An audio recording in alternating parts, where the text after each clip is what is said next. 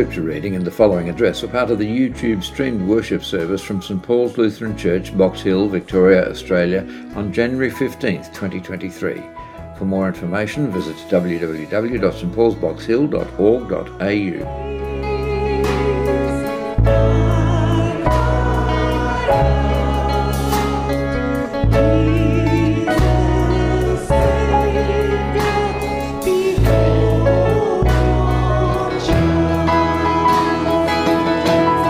Gospel for this second Sunday after the Epiphany is written in the Gospel according to St John chapter 1, beginning at the 29th verse.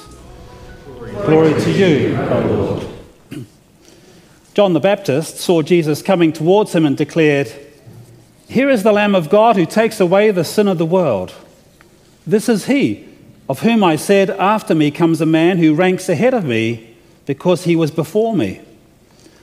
I myself did not know him, but I came baptizing with water for this reason, that he might be revealed to Israel."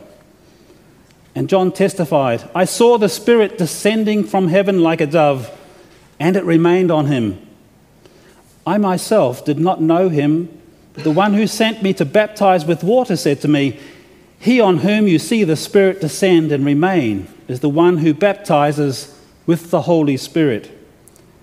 And I myself have seen and have testified that this is the Son of God." The next day, John again was standing with two of his disciples. And as he watched Jesus walk by, he exclaimed, "Look, here is the Lamb of God." The two disciples heard him say this and they followed Jesus. When Jesus turned and saw them following, he said to them, "What are you looking for?" They said to him, "Rabbi," which is translated means teacher, "where are you staying?" And he said to them, "Come and see." And they came and saw where he was staying, and they remained with him that day. It was about 4:00 in the afternoon. One of the two who heard John speak and followed him was Andrew, Simon Peter's brother. He first found his brother Simon and said to him, "We have found the Messiah," which is translated as the Anointed One. He brought Simon to Jesus, who looked at him and said, "You are Simon, son of John. You are to be called Cephas," which is translated as Peter in Arabic. This is the gospel of the Lord. Praise to you, O Christ. Please be seated. Well, grace and peace to you, particularly those who wait upon the Lord. We are told that those who trust in the Lord are happy. Happy are those who make the Lord their trust. It's from the psalm that was appointed for today. We haven't heard it, but I will refer to it in the sermon. Psalm 40. Yes, peace to you, Simone, as you wait for that chair. And peace to you, to Simon and Caitlin. And peace to you, to Bet, waiting for that holiday. And many, and all of you, for whatever you're waiting, we are all waiting for God to reveal himself fully to the world. And it's the great plan that he shared with the people through the prophets. And we heard it today on the Old Testament book of Isaiah. Isaiah, who probably lived in Jerusalem during the time that the Assyrians were actually in the land and threatening to take over Jerusalem. But his prophecies actually indicate the people being taken away into Babylon. And many of his prophecies also talk about us in the last days. Well worth looking at. An amazing prophet.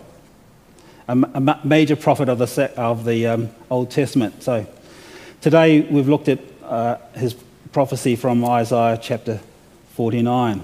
And in this book of Isaiah, we hear that within the prophetic words of comfort and promise made to the people in exile, or the people about to go into exile, that God has a great plan to restore his people. And most amazing is the one who will bring this great plan into being, this great rescue and restoration, will be birthed among the people, given a name by God while still in the womb, just as the angel announced to Mary that her child's name would be Jesus. one who will speak with great power, with a tongue like a sword, killing, wrongdoing, and giving life, separating spirit from flesh. And though he will be a servant, he will also be the Son of God. And there's a reference to that in the Isaiah text where he talks about that he has polished arrows in his quiver,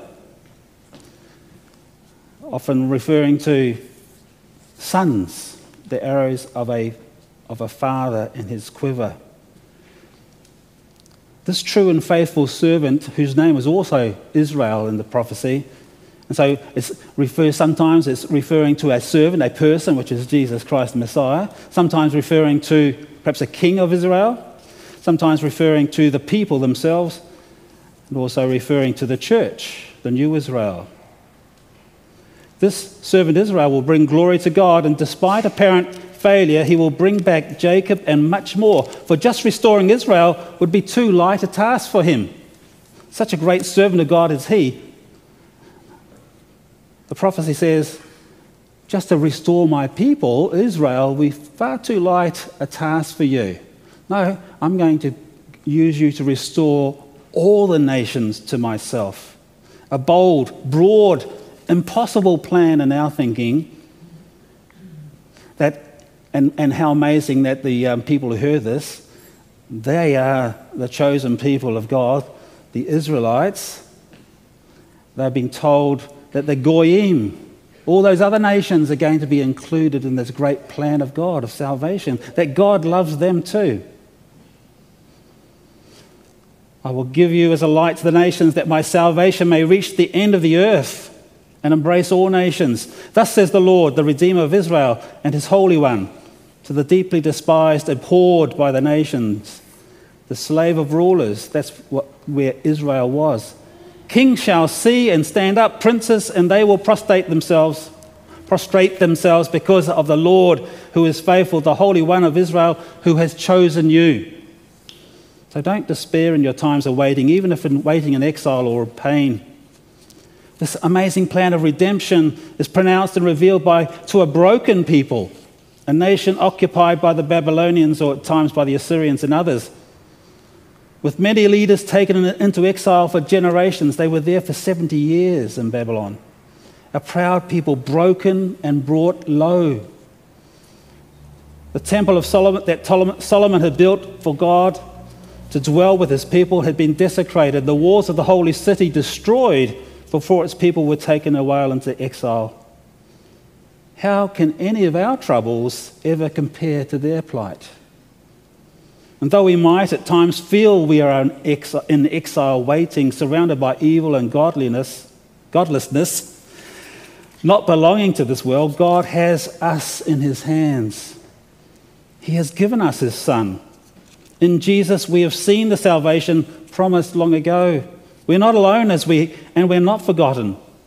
We are his beloved, the redeemed bride of Christ. And so there they were in Babylon. They sat in dark despair, surrounded by the graven images of false gods, the false gods of their captors. And here they hear Isaiah's words of hope and rescue. Their God hasn't forgotten them. Isn't that one of the things that we first think of if we're sitting and waiting for somebody? They're forgotten. Well, they don't care. He promises to send one who will not only restore them, but who will cause all the nations to benefit from his work as God's servant. Kings and rulers of the world will stand in his presence. They will bow down to him, cast down their crowns and worship him. He is the King of Kings. There's one problem with this prophecy. There's no detail of when or exactly how this will occur. That's yet to be fully revealed. It's revealed in today's gospel as John points to Jesus and says, "Behold, the Lamb of God who takes away the sin of the world." Jesus is gradually being revealed as the Son of God, the one who's promised, the anointed one, the Messiah, revealed in order for us to find him, to follow him, and perhaps be called by him. Like any promise of God, it not only brings rejoicing and hope, but it calls for trust and patience. Well, they were there for 70 years. They did return. Great Persian king, Cyrus the Great, he took over the Babylonian Empire, and he released the people. In fact, he sponsored their return to Israel and helped them rebuild. But he was not the Messiah. He doesn't quite fit it, does he? There's no obvious Messiah. He gave them freedom and assisted them in returning home to re-establish the walls of the city and the temple in 538 BC, but he doesn't fit the description of the Messiah.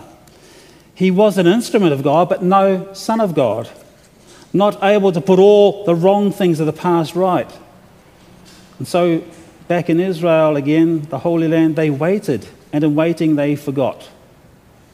They wandered far from the instructions of the law like sheep without a shepherd. And for some 400 years,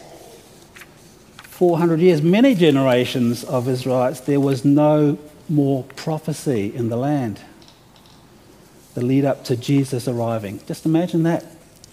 Not only my lifetime, but generations of not hearing from God, wondering when this promised one will actually appear. And he appears 400 years after the last word from Malachi, at a time when they are oppressed by another ruler, the Roman Empire. And there's a voice in the desert saying, prepare the way for the Lord. The hearts of the people were stirred again, and they repented of their sins and prepared for what John was pointing to. Last week, we celebrated the baptism of Jesus by John the Baptist, and even more so our baptism into Christ. This Jesus who stood anonymously among those being baptized turned out to be the one. His name, God Saves, holds potential. Jesus, Joshua, God Saves, holds potential, but the title Lamb of God and his humble submission to a baptism identifying with the need of God's people for repentance, that doesn't sound like a candidate for God's restoration, one whom rulers of the world will bow to. But God's ways are not our ways. And he reveals his means of salvation in the humble service and sacrifice of his Son, who never owned anything. Through Isaiah and other prophets, he revealed the wide scope of the plan of salvation. At Jesus' baptism, he identified Jesus as the one long promised, long yearned for, and long waited for. This is my Son with whom I am well pleased. And the Holy Spirit in the form of a dove settled upon Jesus and remained with him, John tells us. And today we hear again in the testimony of John, a few days later, he was baptized. After his baptizing Jesus, he sees him in the crowd and says, behold, the Lamb of God who takes away the sin of the world. And the next day, while he's talking to a couple of his disciples, behold, the Lamb of God. Intrigued, two of his disciples follow Jesus. And he turns around and says, what do you want? What are you seeking? What are you looking for? They don't quite answer direct. They say, oh, we want to know where you're staying. Where are you abiding? Where are you tabernacling, maybe? These are words of God's tabernacling with his people. Where are you abiding? If he's a great teacher, then we need to be with him in order to learn from him. So they go, and Jesus says, well, come and see. Come and see my digs. And they talk. Their question about where Jesus abides showed they understood that in order to learn from Jesus, they had to dwell or abide with him and he with them. Having Jesus revealed to them by John, they then found him and stayed with him for the day. God is revealing his Son to the world through the church, and people are invited to receive him, to learn from him, Last week, Sue Westhorpe preached about our baptism into Christ and how by his name we have new names and a new identity as children of God. She also shared the importance of living out that identity in the way that we glorify God, proclaim his salvation, plans and means. That God, yes, he's causing us to wait, but we can wait with confidence. We wait with confidence for he is faithful. We are tempted, are we not, to want to generate activity in this church and see great things happen. But at the moment we seem to be waiting. Can you wait? Are you able to trust in God in waiting? Be still and wait upon the Lord. And we wait actively, of course. We wait praying. We wait loving. We wait inviting. One of those who heard John speak that day about Jesus followed him. He was Andrew, Simon Peter's brother. He found his brother and brought him to Jesus. Immediately Jesus says, oh, your name's going to be such and such. Is that a strange thing? Doesn't sound a bit strange to you? Isn't Jesus supposed to accept who we are? Yes, he does. But he also knows what he's calling us to and the new life that he calls us to. And so he gives Simon a new name, Peter, the rock upon which the confession of Peter that Jesus will build his church. Having found Jesus, Andrew brought his brother Simon to Jesus. We're also called to bring others to Christ that they may find new life and a new identity in him. Yes, we're to bring others to Jesus. And in coming to Jesus, some find him. Some are changed as they abide with him, but others also reject him. Our task is not to convert them, but to invite them, to show them Jesus. The rest is the work of the Spirit. Next week we'll examine how Jesus reveals himself through the Word and then calls us into discipleship. A call not only to know him but to follow him and making him known to the nations. We'll find that discipleship also involves waiting on the Lord. And though we no longer wait for Jesus to be revealed to us, God's plan of salvation through Jesus is ongoing. That great vision of the whole world, all nations bowing before him. That impossible, amazing, gracious-filled vision. That's the vision we need, not just St. Paul's vision here local, but that bigger vision. That we can rejoice when churches down the road are having successful ministries and we are waiting.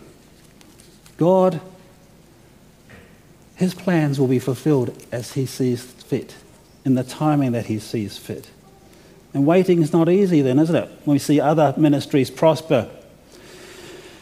It's not easy unless you know that God has all things in his hands and his timing is better than our desired timing. And as we wait for our prayers to be answered and our troubles to be over, we can rejoice, along with King David, that God indeed has already raised us up with Christ out of the pit of judgment and death and set our feet upon the solid ground of faith, the ground of Christ's work and righteousness. And having been given that sure eternal gift, we can wait patiently with patience, double waiting, as King David expressed, on God's timing and wisdom to relieve and rescue us from the things that trouble us in this life. And so with joy we can sing a new song and continue to put our trust in God. How good it is and how right for the creature to praise the Creator, for the redeemed to praise the Redeemer. As David says, your thoughts towards us cannot be recounted. They are more than can be numbered. So as we wait, we're tempted to think that God has forgotten us. But here David is encouraging us not only with the works of God in the past, but his thoughts towards us cannot be recounted. There are too many of them to be numbered. God thinks of you as you wait. And David knew that God thought about him and his people. God thinks about us favourably. So I go from this house of worship today assured that God thinks favourably about you and about the ministry that we have been given here. That his plan of salvation includes us as he works to bring his kingdom of grace and healing to all people. Patience is not simply the ability to wait, it's how we behave while we are waiting. And we wait with hope and confidence in the one whom we trust. So thank you, Heavenly Father, that your thoughts towards me are full of favour. They're beautiful and blessed. Not because I am wonderful or worthy, but because I am in Christ Jesus. Help me to praise you for the salvation I have freely received, which you desire for all people, and for your kingdom not yet fully revealed. In my trials, give me wisdom to determine the balance between waiting passively, trusting completely in you, versus using the means and gifts that you provide us in this world to help ourselves. Send your Spirit to empower our witness here at St. Paul's and our working together towards justice and equity for others whilst there is yet time to do so. We pray in Jesus' name. Amen.